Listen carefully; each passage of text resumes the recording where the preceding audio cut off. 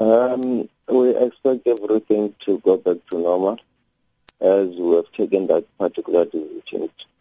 We have taken that particular decision to suspend the shutdown after we have welcomed the proposal and the decision that will be taken by the people. But can you just tell us who was at the meeting yesterday with the president, and if there was anyone, any group that was not represented during that meeting? Around one, all the stakeholders were there. We had the Pastors Forum, the councillors of LIM 345, the ward which are being affected. LIM 345 TMT was also there. The business forum around one, all those stakeholders, taxi association, the LCBs, all those stakeholders within the area of one, and the representatives of the ANC, also to the provincial level from the branch level. So those members were there. Was there any indication at any point that perhaps there was a group of people who were not represented there and that caused some or other problem? No, around one, all the stakeholders were represented. But towards the build-up, we were alerted that there are those who just want to come and disrupt that particular event.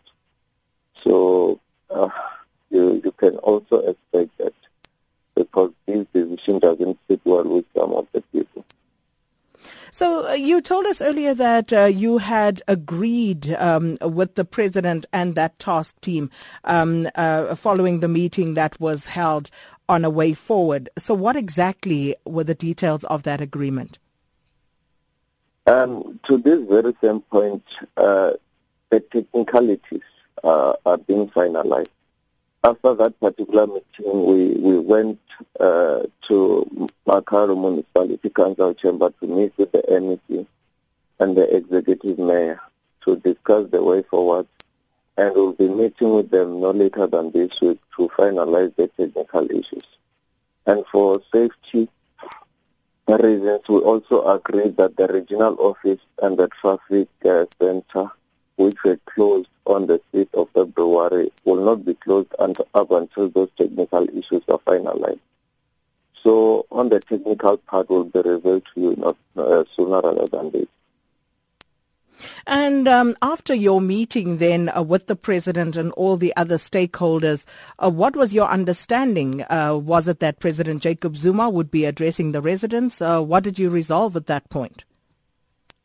What we know after the stakeholders was for us to go to the masses, and the president will follow. So we were just surprised when it didn't follow, and we were told that for security reasons. And also just a quick one with regard to children returning to school. What is the latest in that regard? And also the damage that was caused. Some of our SABC vehicles were stoned. One of our colleagues injured. Why did that situation develop? You will remember that in this process there are those who just prefer to protest for no reason. Also when the solution is there. And I'm just fortunate that the police were able to make some of the arrests in front of us. You remember that we've been saying that these are criminals. There are those who are partaking in criminal elements. So that particular situation is devastating, but we're just fortunate that the police are able to provide the resources to arrest those people, and we expect the children to go back to school, everything to be normal as well today. Well, thank you so much for that update, Pro Makhado spokesperson Nzobo Sambo. And for more, we now joined by Minister of Cooperative Governance and Traditional Affairs, Minister Des van Rooyen. Thanks for your time this morning, Minister. Thank you very much, Sakina, and a very good morning to your listeners. So, Minister, let's start by talking about the agreement that was reached on the way forward. The Pro Makhado Group spokesperson, they are saying that there are still some technicalities that need to be ironed out. So from your side, what exactly is that agreement? let me start by indicating that the presidency had a meeting with His Majesty, Babenda King, last week Tuesday. And then in that meeting, the king and his entourage of senior traditional leaders presented a request that we should provide services in the affected newly established municipality of Lim 345 through the Vembe district municipality, out of their concern of lack of services in the area. And the president fully considered to that. And we then agreed that it will be important that we should go to the community as we did yesterday to communicate that undertaking, but also to start the process of giving effect to that undertaking. So yesterday in the morning, we started having a meeting with a range of stakeholders, ranging from traditional leaders, including business people, including also the Pro-Mercado group. That meeting was attended by not less than 200 people.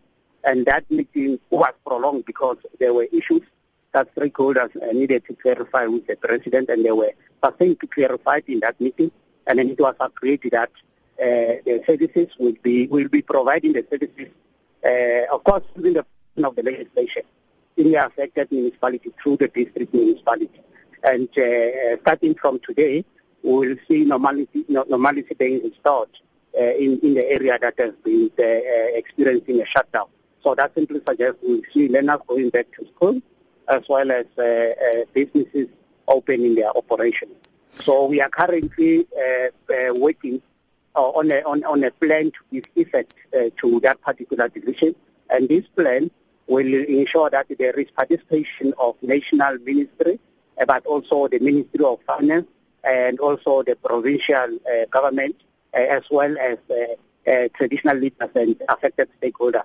The process in the main will start, I think, which is very, very important for now, by the integrated development plan for the affected area. Because what is at the center for intervention there is to make sure that our people in the affected area continue to enjoy basic services that is happening in other parts of our country. So which municipality will now provide services to the Vuwani area? Section 87 of the Municipal Structures Act allow districts, of course, working with the province to make sure that if there is a municipality that is having challenges caused by any other reason, that municipality should be assisted to provide services. So in this case, the Vembe district municipality, working together with the province and ourselves, we will be providing services in the affected municipality of Lim 345. So what does that mean for Lim 345 then? What would be the impact of this decision on that? We will be working together, Sakina, with the affected municipality. Please pick it up where you were explaining to us what the impact of this decision is on the new Lim 345 municipality.